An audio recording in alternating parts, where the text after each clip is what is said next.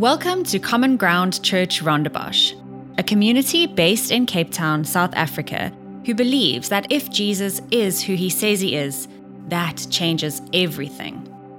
No matter your background, we can agree that culture has a complex relationship with money and morality. While wealth is often celebrated, there is also a stigma attached to being perceived as greedy or materialistic. Ironically, we have never had such a strong culture of consumerism rife in society and the church. At a deeper, more personal level, we know that money has incredible power to form us, power for health and flourishing, as well as pain and destruction. We also know that many of us live in a reality of hardship and scarcity, especially in South Africa. Yet we believe that God has wisdom and freedom from all the trappings and anxieties associated with money, as well as guidance on how to view it in its appropriate place and allow it to be the gift and blessing it can be. In this God and Money series, we seek to explore the intent of God's views on these matters, knowing that the ways of God in all things can lead to flourishing, life, joy, and healing. Please continue listening for our next installment of our God and Money series. Good evening, everyone. So I'm reading two texts today. So it's going to be quite a long one, so hang in there. It's about generosity, and you are encouraged to posture your hearts that God can do some work there. And it's going to be 2 Corinthians 8, 1-15, and then 2 Corinthians 9, 6-15. And the context here is that the Apostle Paul is writing to the Corinthian church to encourage them to be generous in their offering to the suffering church in Jerusalem. We want you to know, brothers, about the grace of God that has been given among the churches of Macedonia. For in a severe test of affliction, their abundance of joy and their extreme poverty have overflowed in a wealth of generosity on their part. For they gave according to their means, as I can testify, and beyond their means, for their own accord, begging us earnestly for the favor of taking part in the relief of the saints. And this is not as we expected, but they gave themselves first to the Lord, and then by the will of God to us. Accordingly, we urged Titus that as he had started, so he should complete among you this act of grace. But as you excel in everything, in faith, in speech, in knowledge, in all earnestness, and in our love for you, see that you excel in this act of grace also. I say this not as a command, but to prove by the earnestness of others that your love is also genuine. For you know that the grace of our Lord Jesus Christ, that though he was rich, yet for your sake he became poor, so that you by his poverty might become rich. And in this matter I give my judgment. This benefits you, who a year ago started not only to do this work, but also to desire to do it. So now finish doing it as well, so that your readiness in desiring it may be matched by your completing it out of what you have. For the readiness is there, it is acceptable according to what a person has, not according to what he does not have. For I do not mean that others should be eased and you burdened, but that as a matter of fairness, your abundance at the present time should supply their need, so that their abundance may supply your need, that there be made fairness. As it is written, whoever gathered much had nothing left over, and whoever gathered little had no lack. The cheerful giver. The point is this: whoever sows sparingly will also reap sparingly, and whoever sows bountifully will also reap bountifully. Each one must give as he has decided in his heart, not reluctantly or under compulsion, for God loves a cheerful giver. And God is able to make all grace abound to you, so that having all sufficiency in all things at all times, you may abound in good work, as it is written, he has distributed freely, he has given to the poor, his righteousness endures forever. He who supplies seed to the sower and bread for food will supply and multiply your seed for sowing and increase the harvest of your righteousness. You will be entrenched in every way to be generous in every way, which through us will produce thanksgiving to God. For the ministry of the service is not only supplying the needs of the saints, but also overflowing in many thanksgivings to God. By their approval, this service, they will glorify God because of your submission that comes from your confession of the gospel of Christ and the generosity of your contribution for them and for all the others, while they long for you and pray for you because of the surpassing grace of God upon you. Thanks be to God for this inexpressible gift. This is the word of the Lord. That is a mouthful, right? A huge mouthful of text. You guys can't focus on what I'm saying because these guys are bringing props. But good evening, everyone. It's a very long passage of scripture that we've been working through, but I just want to say, I feel like it has been a good exercise for us to do, and I trust as we speak about this big subject of generosity tonight, that you will take from that text a whole lot. We're going to unpack a whole lot from it. And maybe for those who are kind of new to the room, maybe haven't been journeying with us, we are in a 4-part series called God and Money. And we're in night 4 of that this week, where we're going to be speaking about generosity. And this is a discipleship series. A discipleship series means that we're asking God to, through his word, get hold of our hearts and to disciple us as economic beings more into his likeness. And hopefully as he does this, he leads us into greater freedom and shapes and forms us more and more into the very likeness of Christ. So far in week 1, we touched on what God wants for us in tough economic times as economic disciples. And then we looked at how money shapes us and forms us. And last week we looked at the power of greed in our lives, how it's a lot easier to kind of recognize greed in others than it is to recognize it in ourselves. And so we see ourselves often in the wrong ways, right? And we need to deal with that in our lives. So today we get to generosity, but here's the big question. I'm not sure about you, but our life group was like alive on Tuesday night as we were speaking about these things. And the big question that's kind of been plaguing me personally over all of these weeks is this question: am I truly living free in this area of my life? Am I truly living free in this area of my life? Am I living free, or am I shackled against my will? Am I weighed down by money matters in an unhelpful way? Or am I living free? Am I maybe being dictated to or directed by another master in my life? And so I want to put that big question out there to you tonight. Are you living free? And here's the second big thing that I've been sensing for us as a community and for our lives. Specifically during this week, I've been feeling this. Guys, this is war. This is war. There is a spiritual battle for our souls and our contentment and our joy that is going on here. The battle is for nothing less than who will be the Lord of our lives. And I know that in a room this size, there are likely many people who are feeling shackled and weighed down by money matters, maybe debt and difficulty financially. Maybe you're longing for a job and you haven't been able to find one. You're just feeling the kind of weight of these matters. One guy in our life group spoke about financial realities just generally feeling like this huge millstone on his neck. And he wasn't saying that from a place of poverty at all. He was just saying the complexity of money matters in our world and expectations and how to wrestle your heart and live free. It's a weighted thing in our lives. But here's what I believe. I believe that God wants us to be free. I believe that God says in Galatians 5 that it is for freedom's sake that I've come to set you free. And God wants to break us free.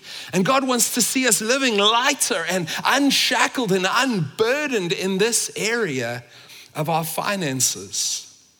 And here's the picture that many years ago, a pastor friend in Johannesburg who now lives in the States shared. It's the picture of a mammon dragon. Can we put the picture up there?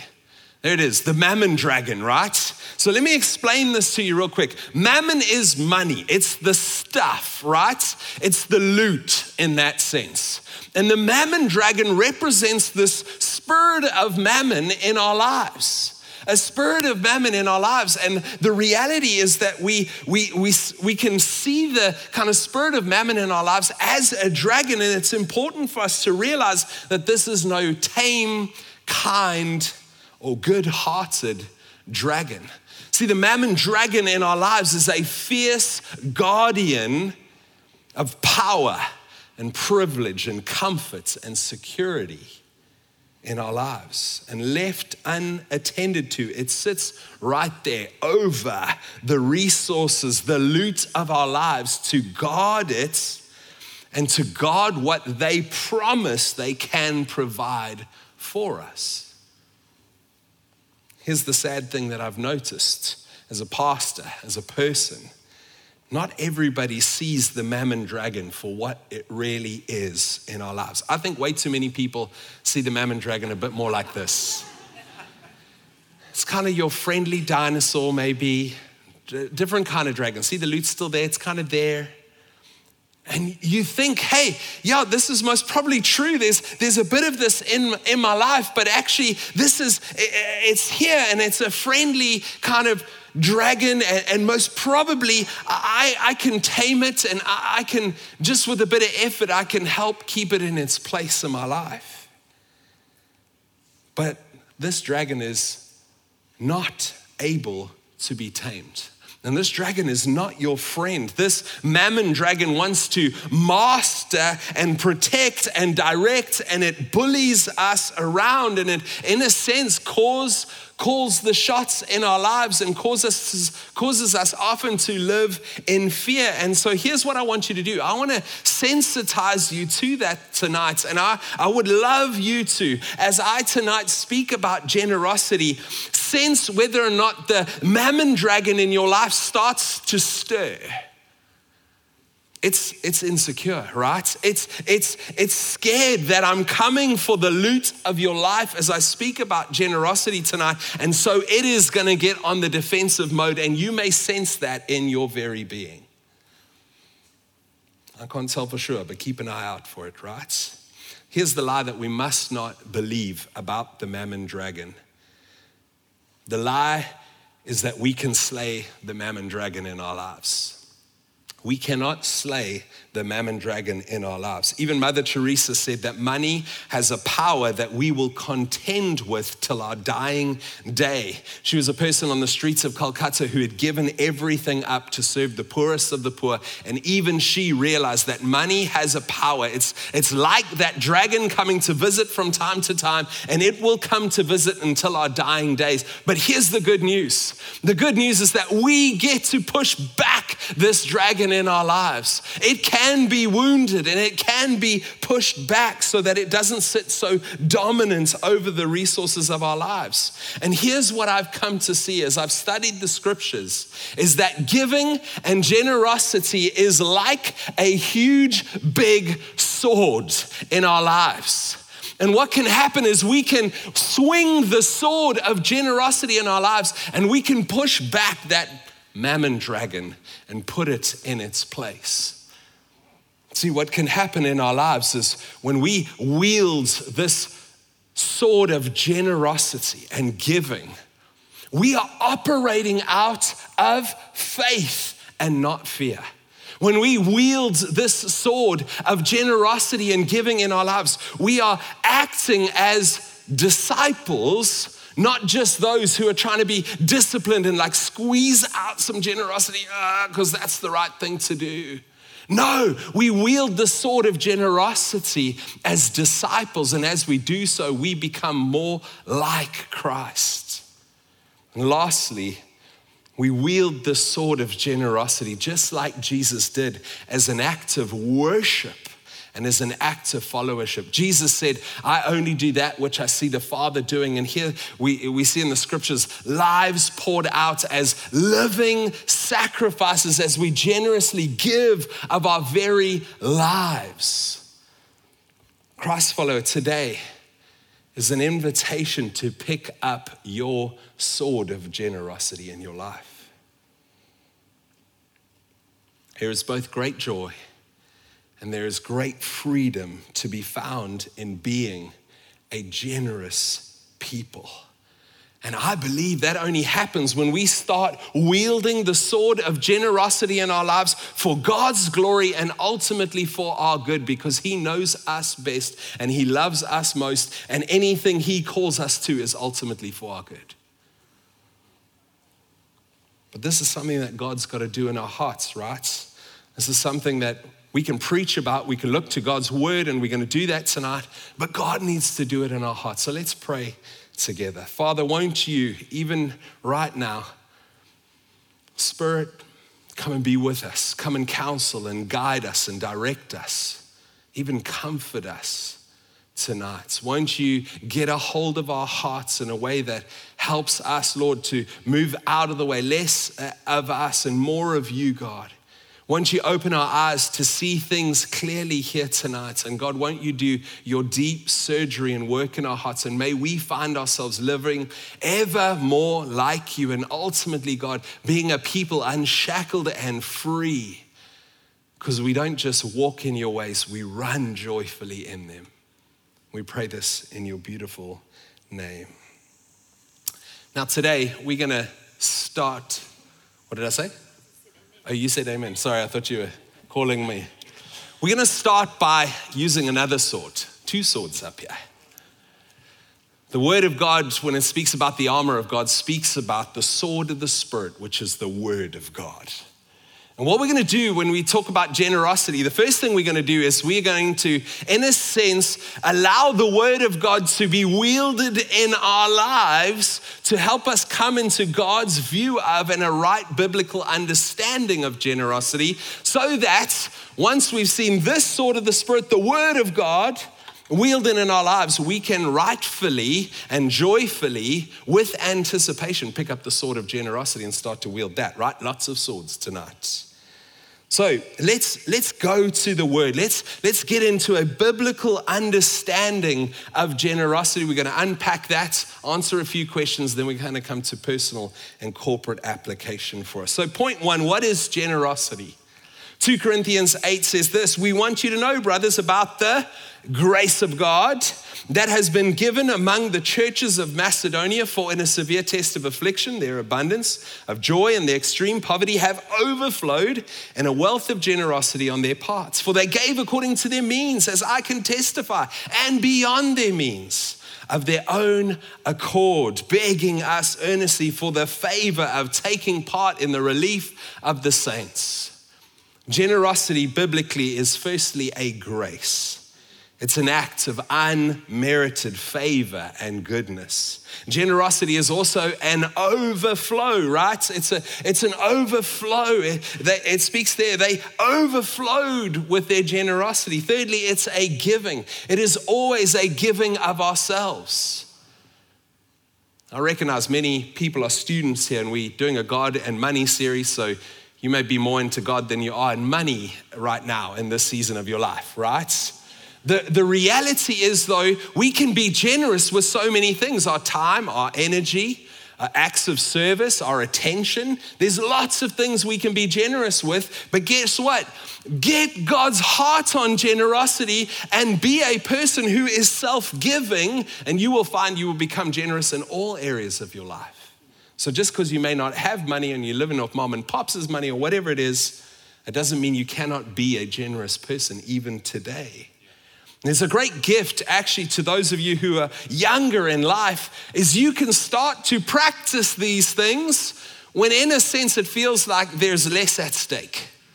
You've got unique time and energy and capacity in this season of your life to be generous in a whole bunch of really cool ways. I remember Rigby saying to me, hey, Ryan, you may not, I went to speak to him. There was an extra offering thing and I was like, Rig, I really can't give much at this point. What do I do? He's like, Ryan, you're in a season of life where you've got a lot of things at your disposal. He was like, you may not be able to go big in generosity financially right now. Still give what you can give, but then go big in other areas of generosity with your time and your energy that youthfulness provides. And I remember that was like, don't let yourself off the hook. Give the little you got. Be generous in this moment, but actually be very generous with the things you have extra measure of. It's a giving of ourselves. And then lastly, the scripture tells us here that the Macedonian church was looking for this favor, this privilege of being able to be generous. Biblically, generosity is a grace, an overflow, a giving, and a privilege. And so I want us to see it as that, which leads to point 2, why be generous? And there are a number of reasons we are called to be generous. But the most important one I want to highlight tonight is found in verse 9 of chapter 8. For you know the grace of our Lord Jesus Christ, that though he was rich, yet for your sake he became poor, so that you by his poverty might become rich. See, our inclination can be to read that text and kind of go, oh, God did so much for me, therefore I must try and pay him back. And that's not what the scripture is saying. What the scripture is saying, firstly, as we see how much God has done, we should find ourselves naturally wanting to respond in beautiful ways of right response. That's brilliant, right? But I think the even bigger call for us through this text is that we're called to be generous because through us, God's nature shines forth. His character is shown as we find ourselves reenacting the very life of God. And we can't read this text and say, oh, I must do it in some kind of debtor ethic kind of way to God. That is not the spirit of the scriptures here. We're called to be generous because it is a reflection of his beautiful nature.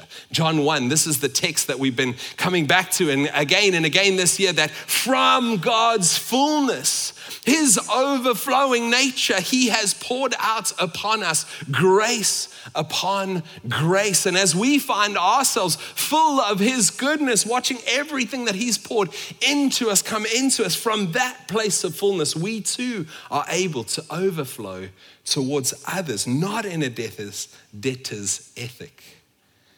See, I believe generosity is a witness to a watching world. And I believe generosity is countercultural in a world of me first. And generosity is beautiful in a world of brokenness, right? It's beautiful. And generosity is intriguing to people. It brings lots of interest. Mr. Beast, giving away cash to a whole bunch of people, has 58 million followers, right? And I watched a documentary this afternoon with my kids, the kind of origins and rise of Mr. Beast or whatever. Interesting story because I was quite a judger. Seems like there's a bit of heart somewhere in there. But his generosity is actually an economic engine. So I'm not even sure we can call it generosity because the more he gives, the more money he makes. So I don't know where his heart's at. But the point I'm trying to make is when you look at 158 million followers, people are intrigued by generosity in our worlds. And videos about yachts and stuff like that. Scott Ridout says this about Christian generosity. Generosity is not an idea, hope, or desire. It is a choice. It is a direction. It is a lifestyle. I would love to add to that, it is a character trait. Our God is a generous God, and our goal as believers is to become like him. This is why we give. And I think true generosity is an evidence to a watching world that we are a set apart people, that we operate in a different spirit. And in that way, I think it's something of a modern apologetic. It speaks to people. They ask questions. Where are you coming from? What do you believe? Why do you operate this way? And our lives of generosity become a modern apologetic in that way. Speaking to one of the business guys in our church, he leads a big company, over 3,000 employees. And about 7 years ago, God got hold of his heart in a beautiful way. And he says, hey, people started noticing my character was changing. It was a beautiful thing. And lots of people were commenting on it. And he says, and then just because I was kind of feeling God in these things and I felt like, how can I do more? I spoke to the rest of the directors and I wrestled them over for a bit. But we instituted a 10% of profits generosity fund in our very large company. And we started to live out greater generosity. And let me tell you, hundreds of people in the company wanted to know, where's this coming from and who abducted you and replaced you with this guy? See, when God gets hold of our hearts and we find ourselves living more generously to everyone around ourselves and less for ourselves, it becomes this modern day apologetic. God living and active and shining through us. So point 3, how are we called to be generous? And to answer this, I want to first encourage you to go do some homework. See, in 2 Corinthians chapter 8 and 9, we've read parts of those chapters tonight, chunky parts of that. There is so much in those 2 chapters about just the spirit of generosity and the way we do things. And I want to encourage you to go and read those 2 chapters slowly and take a pen and circle different ingredients that you can find in those 2 chapters about how God calls us to be generous. I was going to attempt to teach you 19 points from these passages, but I will just take 2. There's a lot in there. Go and read it at home. 2 verses that draw out, I think, 2 absolutely foundational elements of how God wants us to go about generosity. The first one is a heart matter. The second one is a wisdom matter. Verse 7 of chapter 9, it speaks to the heart's attitude of being generous. Each one must give as he's decided in his heart. It's a heart matter. Not reluctantly. Don't be half-hearted about it. Not under compulsion. Don't do this because someone else says so. Guys, it'll be a total fail if you find yourself walking out of here tonight and starting to exercise generosity because Ryan said so. No, that would be terrible, right? And I want to just pause for a moment. And for those who have seen the Church of Jesus Christ do this poorly over the years, I want to apologize for where the Church of Jesus Christ has got this wrong and has manipulated and coerced and pressurized people into giving in unsanctified, ungodly kind of ways, and where even Christian leaders have tried to attract to themselves blessing. Guys, that is not the spirit of this text. That is something that we as a church want nothing to do with. God says, not under compulsion. For God, here's the key, loves a cheerful giver. God loves it when our hearts are in it, when we see the opportunity and when we recognize what's really happening. God, here is an opportunity from out of some of the fullness you've given me to overflow towards others. What a great joy that I get to partake in your character and participate in what you're doing. What a great joy that you've given me means to participate. He loves it when we're cheerful in these ways. Don't you love how that one verse encapsulates God's desire for how we are to give? Secondly, let's look at verse 10, which speaks to wisdom and how we are to be generous. Verse 10, he who supplies seed to the sower and bread for food will supply and multiply your seed for sowing and increase the harvest of your righteousness. You guys are all bright in the room. Let me ask you, bread is for eating. Seed is for sowing. Here's the economic wisdom of the scriptures, which is vitally important to us. Did you know that 1/3 of South Africa's economically able population is living beyond their means today? I'm not talking about the people who don't have means. I'm talking about 1/3 of the economically able with means, members of our South African society, are living beyond their means. What does that mean? It means that they are eating their bread and they're eating their seed. They're living beyond their means. And the scriptures encourage us in a couple of things. One, that God has given us bread. This is the God of daily bread and manna. And so when we receive bread in our lives, what do? We eat it with joy. Thank you, Lord, for providing in my life today. And I eat this with joy because it's bread for today. And the people of God were encouraged not to keep the manna bread for tomorrow. But then the scriptures also hold these wisdom principles about seed. And they say, hey, you need to be wise with the seed that you've been given for sowing. Sow towards future provision. The scriptures call us to be wise and sow towards future provision. And the scriptures also tell us that some of that seed is for sowing towards God, being generous to the purposes of God. And what's the important thing here? God is going to multiply our bread. No, lots of us live to see our bread multiplied. No, the scripture says God will multiply our seed for sowing. And he will increase the harvest of our righteousness. That's our character and the fruitfulness of our lives. So this is another biblical principle, and this is great to come to you guys on the early side. I know not everybody's young in the room, but for those that are young in the room, coming to this early is draw a circle around your bread line for your life. Did you know that they ran a stat across the world? It was in more than 100 countries. And they asked people in all kinds of different economic brackets, did they feel like they had enough?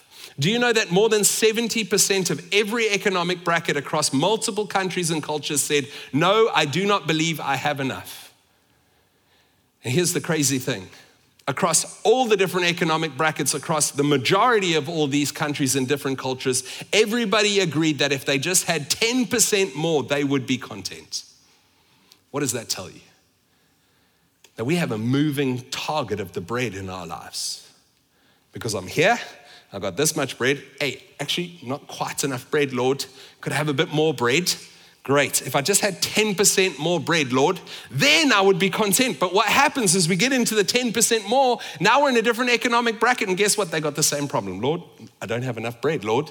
Could I have 10%? And you move all the way through all the brackets, and even the guys in the top brackets are still saying, don't have enough, don't have enough.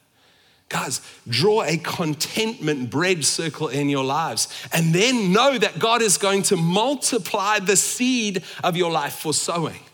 Sowing in wise stewardship and sowing in generosity to God. He will multiply it. He will increase the harvest. Fourthly, where are we biblically called to be generous? I think a greater scan of the scriptures calls us to be generous in at least 6 different directions. There likely are lots more. Firstly, to our immediate families. 1 Timothy 5 says some strong things to those who willingly tap out of providing for their immediate families. Secondly, Galatians 6 tells us, let's look for opportunities to be generous to everyone, especially those in the household of God. That's why we have a mercy fund here at Bosch. A mercy fund is a fund, it's a special bank account. People in the context of this church give money into it, and then we as elders and some of our other staff that are working lots with the reality of where people find themselves are able to give to members of our household that have found themselves in hard times. It's a beautiful display of this Galatians 6 reality. First to the family of God. And over years, it's been amazing to see us helping with school fees for single moms and food vouchers for people who are just needing to get through and medical expenses where those have kind of racked up. God has been generous through the people of this community to the people of this community. Thirdly, we're called to be generous to the poor, which is obviously all over the Bible. And also, fourthly, widows and orphans, James 1, strangers and foreigners, Hebrews 13. And a big one, we are called to be generous to God. Now, how does that work, right? When we're called to be financially generous to God. I want to take a few minutes to speak to where I believe the scriptures primarily call us to be generous to God, which is through regular committed giving in the local church. See, all generosity and all giving should be done as unto the Lord. We saw it in the scriptures. They gave themselves to us, but they gave themselves firstly to the Lord. That's the way we do it. But people often ask me this question, is tithing even mandatory in the New Testament? Immediately, I would suggest that's the wrong way to approach this subject, because behind that question, I see a framework of law and blessings and curses, that kind of understanding and underpinning. I would suggest that the better question for us to ask as New Covenant people is, what does the New Testament teach about giving to God? And I've got 9 things I want to quickly say about that. Firstly, the New Testament speaks of giving to the Lord, not as law, but as grace. And when I say, grace, you think, that means less than, right? But that's not the way they understood grace in the New Testament. See, Jesus said, you, according to the law, are called to walk 1 Roman mile. I say to you, grace says walk a 2nd Roman mile. Grace in the New Testament always goes beyond the requirements of the law. Secondly, the New Testament also goes beyond the law, as Jesus explains to us that giving is a heart matter. When Jesus himself says, for where your treasure is, there your heart will be also. That's the wrong way around, Jesus. See, I know where my heart is with my kids, and so I find it easy to give my treasure there. Where my treasure is there, where my heart is, there my treasure wants to be. So what is Jesus saying when he says it the other way around? Where your treasure is, there your heart will be. Is he'll say, hey, and these acts of generosity, as you give of yourself, you actually are going to find your heart invested in what you are giving to. And you will find yourself drawn into these matters. Where your treasure is, there your heart will be also. Thirdly, the New Testament carries forth the principle of in proportion to your wealth. This is speaking about a wisdom of proportional giving. And I would say in our day and age, percentage giving from what we have. And also to the measure of generosity we have, right? Proportional giving. If our measure of ability is higher, we call to more proportional generosity. Fourthly, the New Testament also carries on the understanding of stewardship. Stewardship says, hey guys, you're not actually owners. You're just stewards of everything that you've been given. It's all God's anyway. So we should be eager to spend it towards him and his purposes, not just our own.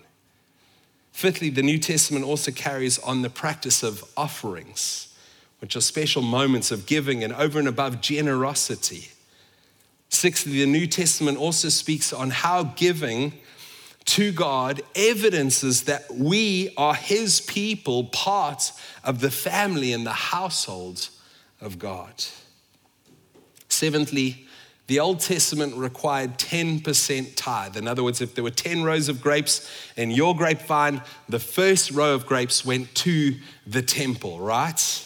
But the New Testament pattern, if you go and read early Acts, is that people sold their houses and their possessions, and they gave from positions of wealth and poverty to propel the mission of the gospel forward. See, church, we are not just maintaining priests and temples. We're in a New Testament era where the commission is the Great Commission, and that's to the very ends of the earth.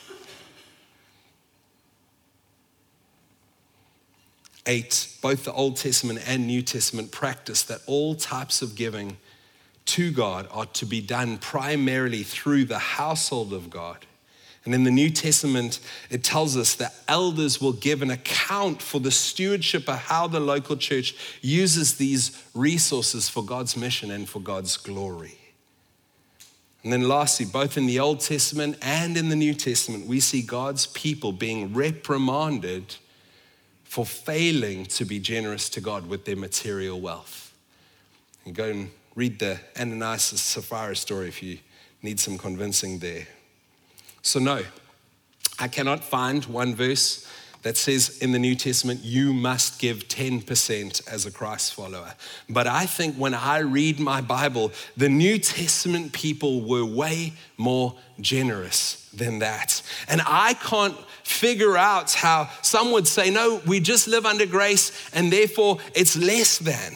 Think about this. God's people throughout the Old Testament, Old Covenant people gave 10 and they participated. We as New Testament people under the New Covenant have received so much more, everything we need for life and godliness from Christ himself. I cannot compute that we would live in anything less than the Old Covenant people.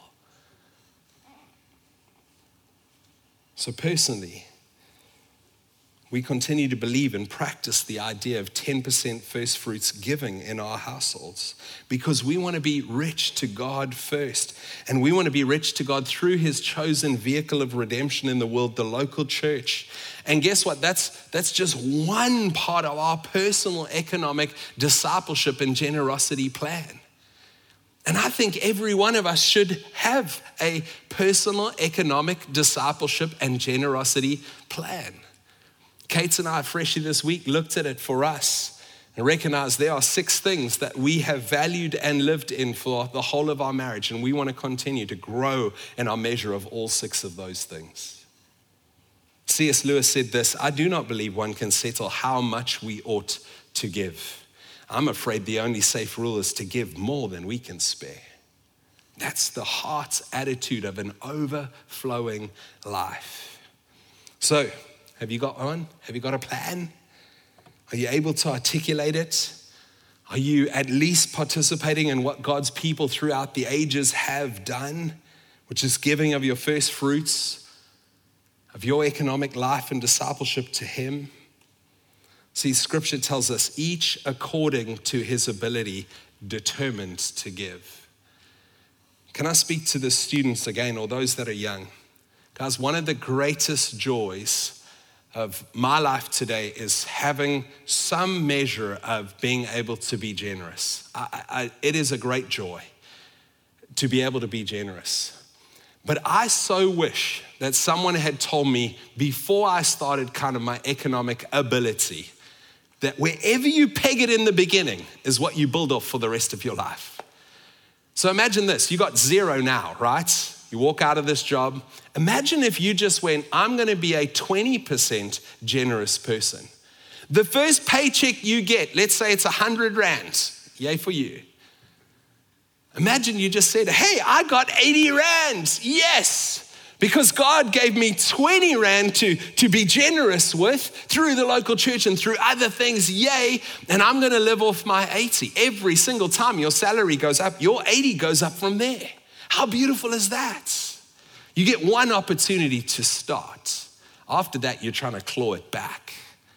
Be wise and think about the long-term trajectory of your life. I know you've been eating student food and you just can't wait to pay for your own meal and get on with it and buy a car and guys, there's a unique opportunity before you. Who's called to be generous? Every follower of Christ is called to be generous. Everybody. Beautiful story of a lady in our community. I don't know who she is, but today her testimony is being told.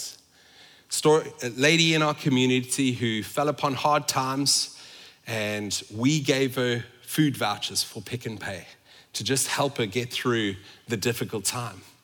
And then somebody else recognized what she was doing. Every single time she went to the shop, she took an extra little Pick and Pay packet with her, and she bought a few goods with the food vouchers that we as a church had provided for, and she put them in a packet and she gave them to someone else less fortunate than herself on her way home. Church, let me tell you, she gets it. She gets it, that her life is not a dam, her life is a river, and proportionately, she may find herself in a position of going, I'm just so grateful, Lord, for what you've given me. And she can receive from God. But guess what? As she gives of the little that she has, she gets to reenact the very nature of God. Some of you might be looking for jobs currently. Some of you might be under economic difficulty. Let me just tell you this. I cannot let you off the hook tonight because you cannot switch off the nature and work of God in your life. all of us, 100% of the people in this room can be generous in different ways. We've just got to determine how we will be generous. Make sense? Secondly, those with more are called to be more generous. 1 Timothy 6, Paul says this to Timothy. He says, hey, the rich in this present age, which means if you've got a house and a car, maybe even a TV and a car on world standards, you most probably fit into this category. But some people sitting in this room, you already knew you were in the category of rich in this present age. Paul says, charge those who are rich in this present age, they are to do good, to be rich in good works, and to be generous and ready to share. Why does God say charge the rich? I think he says this because he knows something about the inclination of our hearts, that often it is harder for us to be generous. Somehow, weirdly, the wealthier we become. We know this. We've seen this, right? Guess what? That's not just a sentiment, it's a stat. The Gallup Research Institute confirms that as their income goes up, they actually get less generous. And the richest income brackets in our world today is only roughly half as generous as the lowest income bracket in our world today. Isn't that crazy? Church, not so with us. We will walk in a different spirit. We will recognize and we will display that we are a set apart people to whom much is given, much is required. But let me say this, God doesn't have a problem with people being rich, and he doesn't have a problem with money either. He says it's the love of money that is the root of evil, and he knows that for rich people, that makes things pretty hard, right? But these Timothy verses are actually evidencing to us that God has in his heart a way to be rich and godly. Here's what it looks like. Do good, be rich in good works, generous and ready to share. No problem with being rich, as long as you're evidencing God's instructions on what to do with that. I've been so encouraged in our community over the years, how many stories there are of people who are living in economic ability, choosing to use that ability to greater measure to help others beyond themselves, being more generous towards others and God. People who have helped their lower income staff members educate their children, start businesses and build houses and extra rooms on their houses to get rent and increase their household income and break cycles of poverty in their lives. And I've seen business people come into the church, come have conversations with myself and Al and others kind of going, hey, we sold a business, we sold a property, we came into some extra share payout realities. And what does it look like for us to be rich towards God and rich towards others in this moment? And we've had the great privilege of being able to counsel and guide where we feel like that could do good. What a great privilege, those with more being more generous. How many of you know Ash Pullen? It's one of the people in the community that is an inspiration in this area to me, and it doesn't look like everybody knows her. Let's watch a video quickly of how she's taken the having more to be a call to be more generous in her life.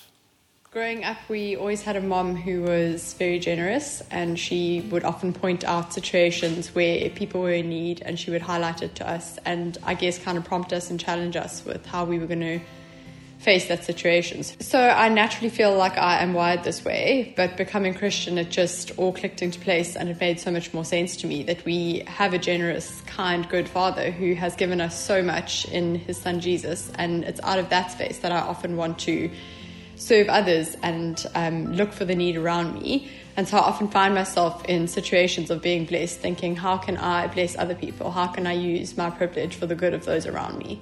So I started an Instagram page called The Giving Space in about 2020, where it was a time where I could just see there was so much need around us, and a lot of the formal structures that had previously been there to help people were no longer there. How the Giving Space account works is we will profile different causes with a photo with the person's permission, with a little bit of a blurb of what they are needing, where they are looking for assistance. And whoever feels like they want to give can give, and they just reference that person's name. I tally up the money, and then we hopefully meet the need. One of the great examples of this was a single mom and her son last year. She was waitressing at the time, and her 10-year-old son came to the hospital where my sister works as a doctor, and she just got chatting to my sister around how her son had been diagnosed with asthma. And just after a few minutes, my sister realized he didn't actually have asthma. He had severe anxiety and was presenting with panic attacks because his mom was unable to pay school fees and the school was threatening to kick him out. So we were able to pop her onto the giving space, and within 36 hours, we had raised 30,000 Rand for them for school fees, which meant that they were able to pay for the school fees for the rest of 2022 as well as for the whole of 2023. And it was just the most incredible picture of God's generosity towards this family and this mom in her parenting journey. And we didn't know it at the time, but she had been praying for months for God to meet this need for her. And she'd had quite a rough time of it with, being scammed of money and just not being able to meet the need and not knowing how she was going to be able to pay these school fees. It was just an incredible story of how a young boy's life was changed, and he's doing so much better. He is no longer presenting with the anxiety like he was. And it was just incredible to be a part of that. I have been burnt along the way, and I think it's in those moments God has really met me, and he has reminded me that I don't just give because of the suffering that I see around me. I give because he's called me to give, that he's called all of us to give. This is not about me. This is just something that I started because I got chatting to a few friends and a few people saying that they would love to give towards something that they trusted, something where they could see a face, they could see a name, and they knew exactly where their 100, 200, 300 Rand was going. But anybody can do this. And I feel like at the end of the day, it's about acknowledging that there is a lot of need around us in South Africa, and we cannot turn a blind eye. So much of humanity is accepting that there are people suffering around us, and we get to use our privilege for good. We get to extend what we have to share that with other people around us in our spheres. It's beautiful, right? I love it. She's owning it. God's given her more in her life. And that's the position she finds herself in. But what is she going to do to steward that well and towards others, right? Those with more are called to greater generosity. There is a third category that I just want to touch on of people that are directly called by the scriptures to be generous. And this category is called the Romans 12 gift of giving. See, in Romans 12, we see the scriptures speaking about lots of different gifts that are given to the church for the building up of the church. And one of the gifts that is given in Romans 12 is the gift of giving, and the direct instruction to those who have the gift of giving is to do so generously. And as with every gift, this gift does two things. One, it causes others to be inspired to use this gift in their life more. Like when we see prophets being prophetic, all of us want to prophesy. And when we see the evangelists evangelizing and reaching people for Jesus, we find ourselves saying, oh man, I really got to get out there and speak to my neighbors, right? It causes something in us to pop. And the Romans 12 gift of giving does the same. It causes something in us to be stirred, to participate in more of that activity. And then often the Romans 12 gift is given to punch a hole in, break ground, take ground in the kingdom of God, in the purposes of God. And as with every gift, let me say this: gifts are given and then they're exercised in different measure.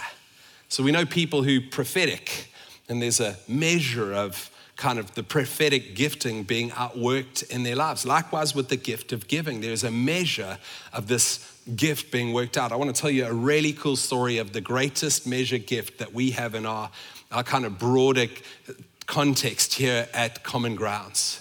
See, how many of you know in COVID, we've told this story before, in COVID we were approached by the retreat center that we often do camps, student camps, youth camps, all kinds of camps on out in Franschhoek. It's called Bridges. They came to us, they were being forced to sell because they had no income for an extended time, no camps for like 2 years. And so they come to us and they say, hey guys, won't you, as one of the most frequent users of this space, take this over and become kingdom stewards of this space? And we're like, guys, it's COVID, we could never take this to our church. But actually, let's pray about it. We pray about it, Al, Rig, myself, a few others, and we say, Lord, if you want to give us this place inside 30 days with 3 million Rand, not from inside of Common Grounds, we will throw out that fleece and this will be your provision and we will see this as your call to us to be stewards. miraculous story. God provides 3 million rand from a business owner, Christian, with the Romans gift in Durban, who another friend told us about, who happened to be on holiday in Franschhoek when we found him 2 days before the 30 days was up. God provides the space. Now we stewards. As we stewards of this space, wisdom tells us, put it in a different entity, don't own it inside the church for all those wise reasons. And we take on the space, and yet, because it's in our hearts, we feel God speaking the thing he's spoken so many times to us, where it's about hearts towards heaven and hands towards humanity. And so on weekends, we have Christian camps, and it's mainly churches and youth groups and things like that, paying clients that come and use the space. But we want to do something to serve the city midweek. And so we put together an education team. And last year, we had just on 2,000 students from the poorest non-fee paying schools come on 24 camps, where our ed team works with educators in their schools, caps aligned curriculum, and most life-engaging, world-changing moment for these young kids. And here's the thing. Other than sponsoring 2,000 kids at 1,400 rand each to go on camp, those were the fundraising kind of needs that we were feeling, and God was providing, and it was amazing to see. We've lived with an 18.5 million rand bond over kind of that project, and every month servicing interest only on that was very cumbersome, and yet God was providing month by month. But man, it felt like this huge millstone on our necks, right, with regards to just being able to crack on.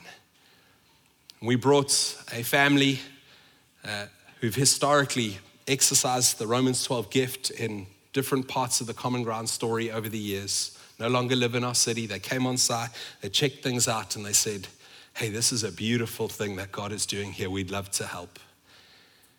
Next thing that happened was unprecedented and unexpected to all of us. A couple of months later, a donation of $1 million was put in the Bridges account. When we clicked the button to translate that, that's 18.35 million rands.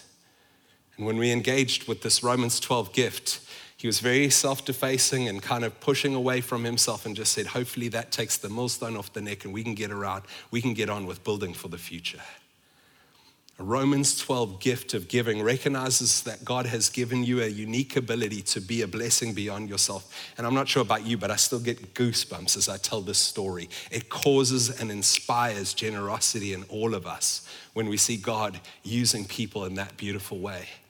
We're now operating pretty much bond-free in that space. Just some projects going on, other things. Don't hold back there, that's not what I'm saying. Lots more activity in that direction. But what a beautiful moment, right? A moment of seeing a God-given gift to the church operate in a way that causes us to want to worship. And this is point 6, the last point, the results of generosity. What are the results of generosity? Here are at least 6 from the text today. Generosity changes things and makes them happen. Generosity claps bonds, and generosity gives pick and pay packets with a few food items to people on the streets. And generosity leads to thanksgiving and worship. Guys, as I've seen this church be generous over the years, my heart has absolutely sung with gratitude and worship at times. Generosity releases generosity in others. Generosity lays a foundation for future blessing in our lives. Generosity shapes and forms our lives more into Christ's likeness, and generosity leads to joy. It leads to joy for those kids on camp and the person in the street, and it leads to joy for the givers and the receivers. Generosity is a beautiful thing birthed in the heart of God. So let's talk about implications. Implications for you personally. Can I encourage you, getting started in the area of generosity is more important than how much. Getting started is more important than how much. Write an economic discipleship and generosity plan. Decide how much you are going to give. Be determined in that and get going. Decide how you're going to give to God through the local church, how you're going to give beyond into other things, and then get going. Starting is the key. A second key, and particularly for many people in the room here tonight in your season of life, generosity is only going to be possible when you live in less yourself. That's often the case, right? I made myself accountable to Kate, my wife, this week with what I'm giving up for the rest of this year so that I can live in this. It's going to hurt. What can you say no to be more generous? One less coffee for us. That's not what I'm giving up. But one less coffee for us is a meal for someone who needs it. One less meal out is possibly a food supply for a week for an impoverished family.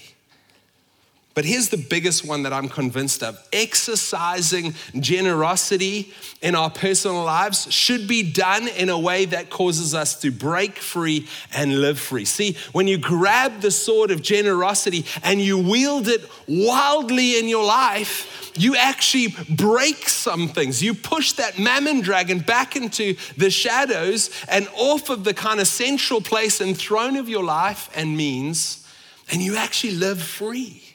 You live free. Less shackled, less controlled, less in fear. Hopefully feeling lighter too. Trust God for opportunities to be generous. It is a very freeing experience. And then Bosch, I just want to speak to us for a moment. As a church, I want to say I believe the same Macedonian grace which was upon them for giving is upon us as a church. See, there's an important reality for us as a church when it comes to the reality of being uniquely called to be generous. Just like the example here in 2 Corinthians. I know that we are called to be extra generous. Why? 1, Luke 12 says this, to whom much is given is much required. Church, we have so much as a local church. So much. And so much is required of us. And I don't see that as a burden. That is a great joy. That is a great joy for us as a church to live into. Secondly, I know that we called to ridiculous generosity as a church because of right at the beginning of our church, God gave us a word and spoke to us out of Genesis 12 through the Abrahamic covenant and said this, Common Ground, I will bless you and you will be a blessing. And through you, the nations of the world will be blessed. And that was when there was 150 of us in the church at the time. And I want to give you the church CV of churches planted and people sent and that kind of stuff. But 25 years later, Common Good, Bridges, 25 years later, we know that God is not a liar. He has blessed us.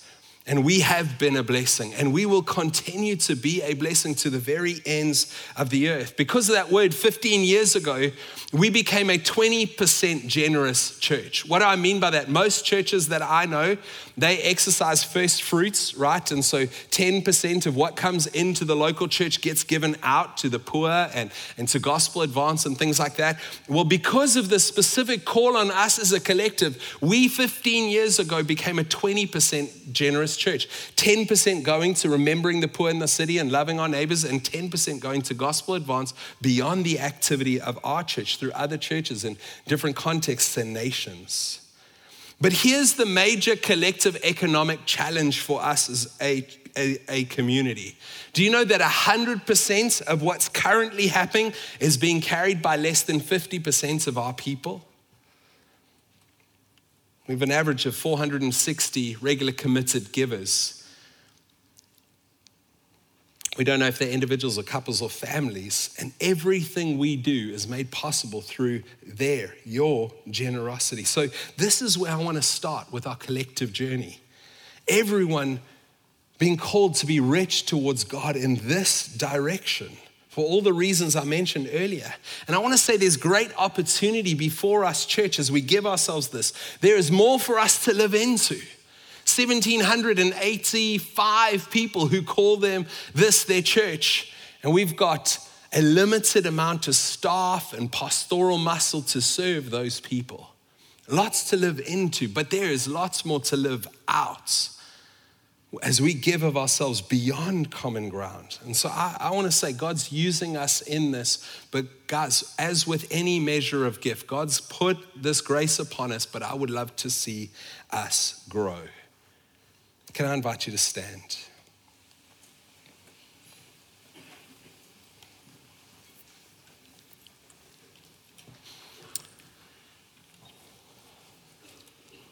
Guys, I want to put both of these swords before you here tonight. And I want to encourage you, if you claim the name of Christ in your life and you are his follower, I want to ask you, so on this matter of generosity, we've had 4 weeks in this series of God and money. I want to ask you on this matter of generosity to make it your mission to go and do the word work. Get into the scriptures and allow the Spirit of God, the sword of the Spirit, which is the word of God, to cut into your life and bring fresh perspective and allow God's word to cut across the worldview that you may have and bring biblical understanding so that scales would fall from your eyes with regards to the truth of what he has for you in this area. And then, church, I want to call us to pick up the sword of generosity and giving. And I want us to wield it wildly in faith. And I want us to live as a free people, right? Free people that are not shackled in burdens. Holy Spirit, tonight, as we close this meeting, I want to ask you to continue to work in our hearts through the sword of the Spirit, which is your word. Won't you cause these 2 chapters of the scripture to come alive to us? Won't your words find us and teach us and guide us and direct us? Spirit, come and testify to the truth of who Jesus is and his lordship in our lives. And then, God, may we tonight be a people who pick up the sword of generosity in our lives. And may we live in faith. And may we live in freedom. And ultimately, may you be glorified through our lives as we are set free and others are blessed. We pray this all in Jesus' wonderful name. Amen.